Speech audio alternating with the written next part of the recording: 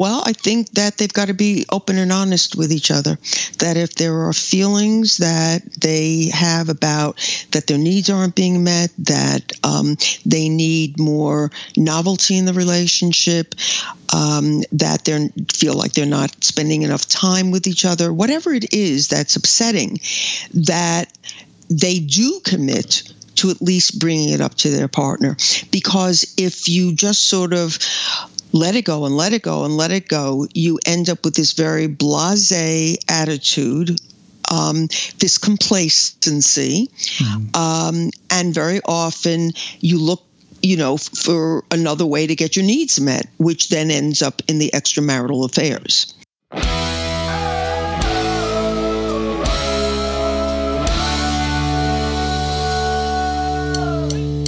This week, Dr. Karen Sherman and I look at the most recent U.S. Census data that has recently come out. It dates from 2008 to 2018.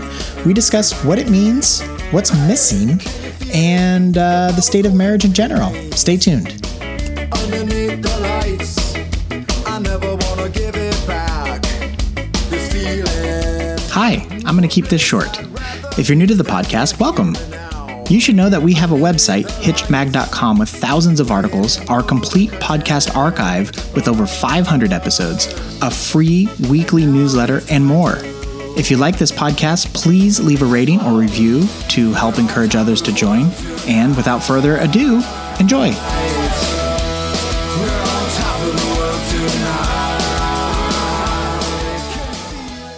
Hey everybody, welcome back. This is Steve Cooper, editor-in-chief of hitchedmag.com. I am joined once again by the lovely, the brilliant, the original, Dr. Karen Sherman. Hi, Karen. Hi, Steve. Hello. Karen is a practicing psychologist in relationship and lifestyle issues for over 30 years. Karen is the author of Mindfulness and the Art of Choice, Transform Your Life. Karen is also the co-author of Marriage Magic, Find It, Keep It, and Make It Last. And today, we're going to go over some census data. There was some new Census Bureau data from the American Community Surveys, which is like a branch of the census, and they released information showing divorce rates and marriage rates between 2008 and 2018. The great thing is that the marriage rates increased during that decade and the divorce rates decreased, which is awesome. So I have an odd observation that I noticed, though, when I was looking at this data. Mm-hmm. The data is broken down by rate of marriage and divorce of women. Now, It's like, oh, well, you can extrapolate. So if a woman got married or divorced, like, okay, yeah, well, that would apply to men too. But like, no, what about gay couples? Mm-hmm. And so I'm wondering if they were included, then are women counted twice and then are men completely ignored? Or what do you make of all that? What do you make of the omission? I'm not really sure, but I think it's a very astute observation on your part. And it may be that they're not recognizing gay marriages, and they're just not thinking in terms of the way you did, that that's still a marriage, and so you have to put that into your data. They're obviously thinking of traditional marriage, and therefore not considering alternate styles of matrimony. Right. So I think I think, as I said, I think it's an astute observation on your part, and probably the data might change a little bit, though this is my gut feeling. I have no evidence for this. I don't think there's as much divorce in homosexual marriages as there are in heterosexual marriages. And again, I have no data for that. Yeah. It's just a hunch. Apparently, the Census Bureau doesn't either. Yeah. But let me tell you why I have the hunch. Okay, go ahead. Okay. It's almost like years ago, many, many years ago, if you found a woman doctor when it was, really very unlikely that women were doctors, you knew that she had to be really smart because she had to work really hard to become a doctor, since that was a field that women were cast out of. Mm-hmm. And I think that for gay couples, it is so difficult to have a relationship and to then, finally be allowed to be married, that they work harder at it. Mm-hmm. And they don't necessarily fall into the same traps that other married couples in a traditional marriage might fall into. So that's why I have my hunch. But as I said, if anybody out there is a researcher, perhaps that's a good research issue to look at. Can I give a more generous interpretation towards the census? Sure. Marriage federally wasn't legalized until 2015. In terms of the Supreme Court striking down all bans on all the laws that banned same-sex marriage. Right. So with that being the case, it might have just been, well, we can't really do this kind of a survey on marriage rates over a decade when it's only been legal for 3 of those years. Okay, that makes sense to me also. Mm-hmm. But I'm putting the census on blast right now. We're about to do another census. This better be part of it so that we have this information going forward. I know it's already been taken care of and printed, but whatever. Okay. So as I mentioned, the good news is that across the country, marriage rate is up, divorce rate is down. Utah led the way in the marriage rate. So meaning out of 1,000 people, like 28 out of the 1,000 were getting married, kind of a statistic. And Arkansas led in divorce, not something to be proud of, but they were leading in divorce. So even Arkansas, though, even though they had the highest rate of divorce, they also went down over the last decade in their rate of divorce, as did basically everybody. So this goes counter, and I know we've talked about this before, but I want to bring it up again. This goes counter to many of the narratives that you hear that people aren't marrying as much and every other person gets divorced.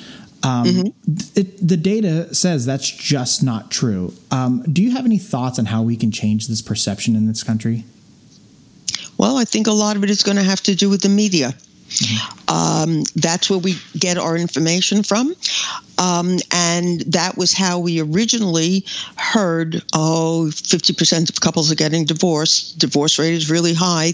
Relationships are really in trouble.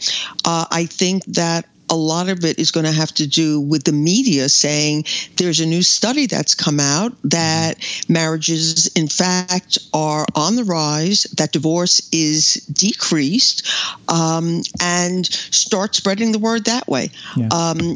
And the media could be on the TV, it could be in what we read. There's a number of different ways, even social media. But I think that's the way we're going to have to do it. Yeah, it's interesting because, you bring up media and how people first heard that. Like that report of the 50% divorce rate, that was, I think, in like the 1970s. And it has perpetually stuck with us, which is crazy how resilient that data point has been. I don't know if it's because it's like such a nice, easy number to remember. It's harder to say like, the divorce rate's like 38% or something.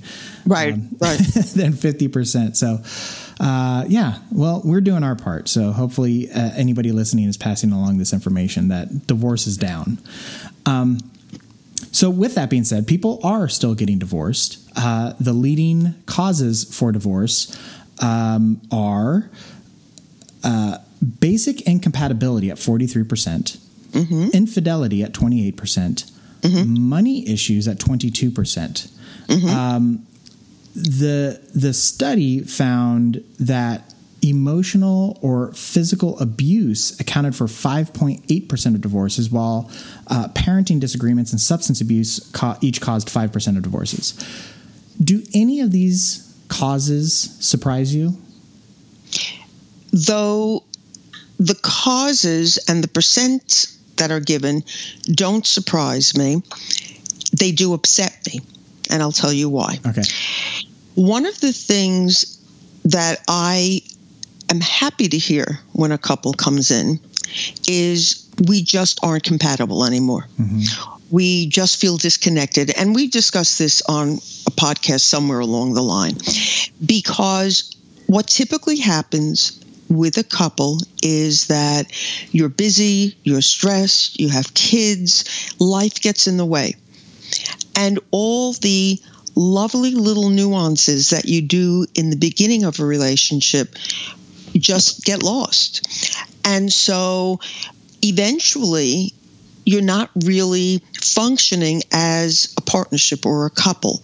And so you start to rewrite history and you say, well, we're really incompatible. Okay. So when a couple comes in and says to me that they feel disconnected or they feel incompatible, I know that that's something that can change. For that to be the highest percentage of the cause for divorce is upsetting to me. There's no reason for that. Yeah. I mean, I was just going to say about this compatibility thing, like that actually really surprised me too, because I'm like, that seems like that would be the easy one. Like, I'm assuming if people got married because they were compatible. So one of the questions that I wanted to follow up with on this was, would cohabitating before marriage help bring that number down? But it sounds like your explanations for the incompatibility is probably not. Yeah, I think I do believe that by living together beforehand, it might help you find out that you are or are not compatible. But that does not take away from my explanation of what happens later on. Right. The other thing, and we've discussed this also, is that as we know, there are many people who slide into marriage because they've been living together, because economically it just made more sense to live together. Right. And so, well, we've been living together for so long that we might as well just get married. And so just because you're living together doesn't sort of guarantee that things are going to be better. Because again, as I just mentioned, many times people live together and just get married because, oh, well, we've been doing this anyway. Right. I want to go back to the other factors that you mentioned. Yeah. You said infidelity is 28%, and I certainly understand why that would lead a lot of couples to get divorced. However, that is also something that can absolutely be worked on. It does not have to be a death sentence for the marriage.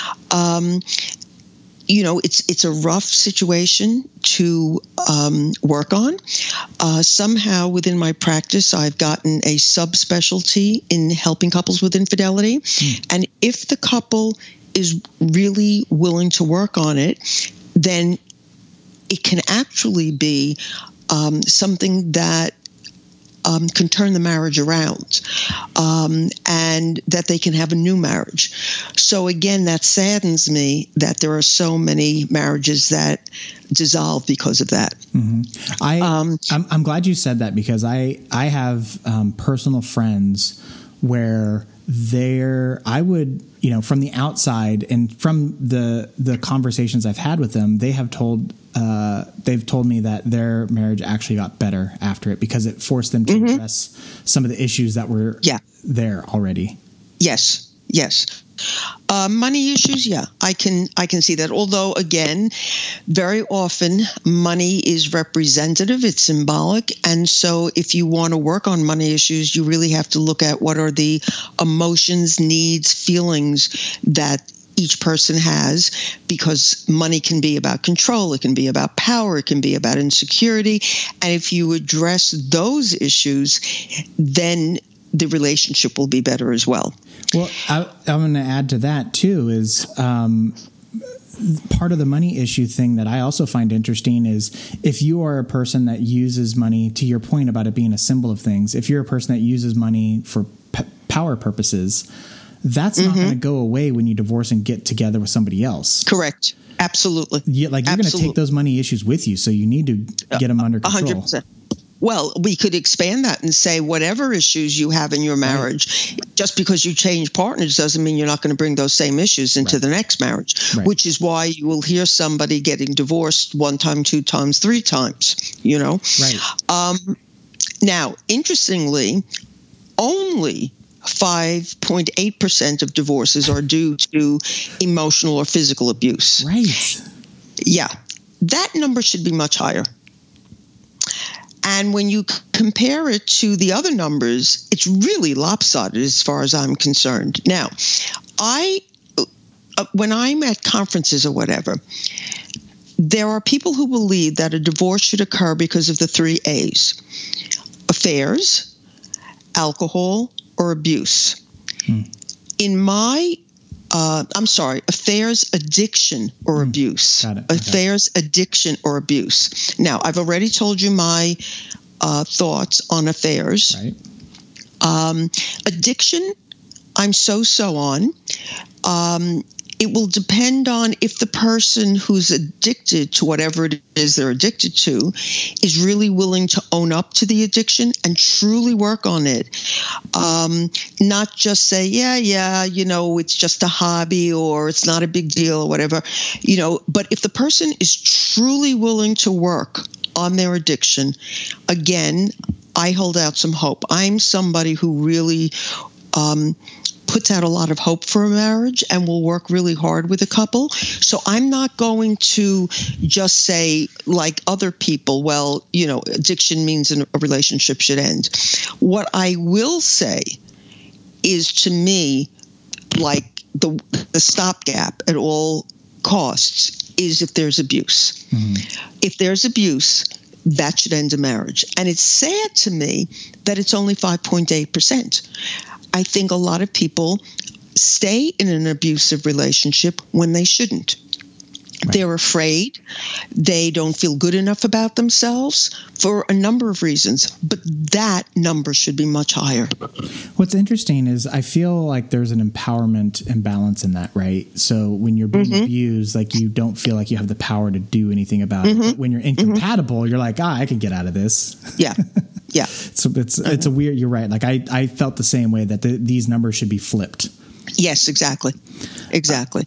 Okay. So then my last main question I have for you is, in an article that I read talking about the census data, it also mentions a 2019 study by the National Center for Biotechnology Information that found that, quote, a lack of commitment was the leading cause of divorce. And they went on to explain that this lack of commitment often led to extramarital affairs or just complacency toward the partner.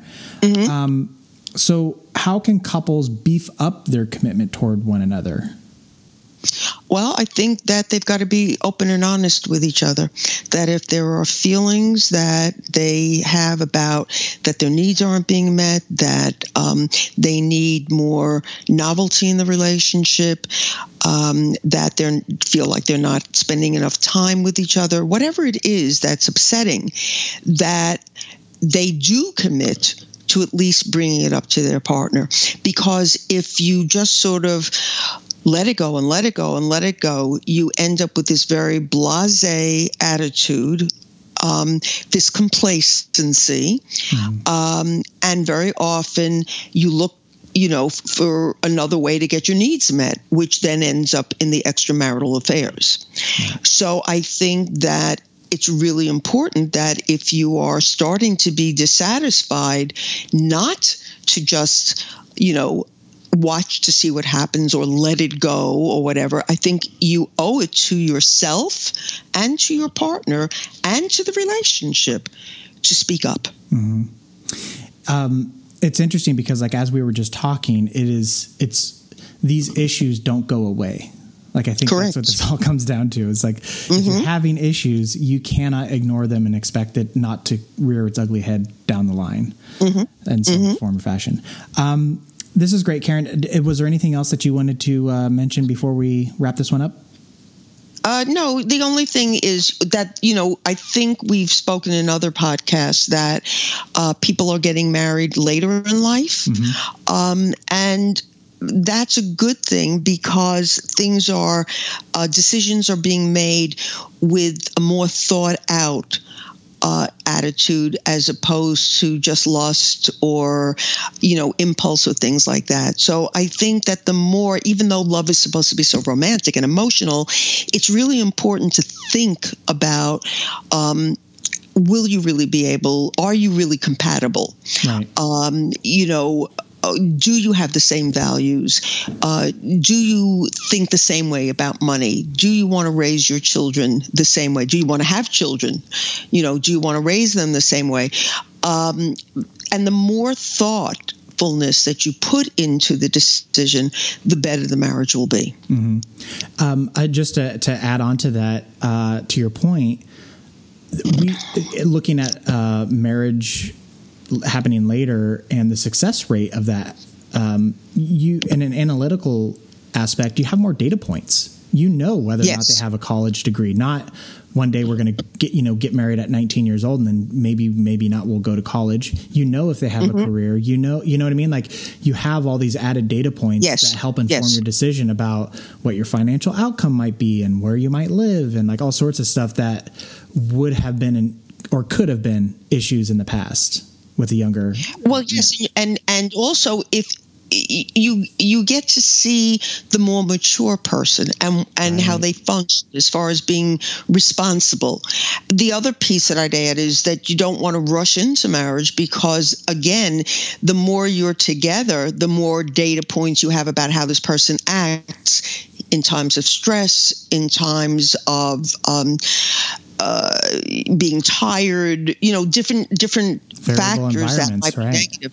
Right, in different environments, whatever. So you have more ways to assess who this person really is and if this is a person that you really want to spend a lifetime with. Right.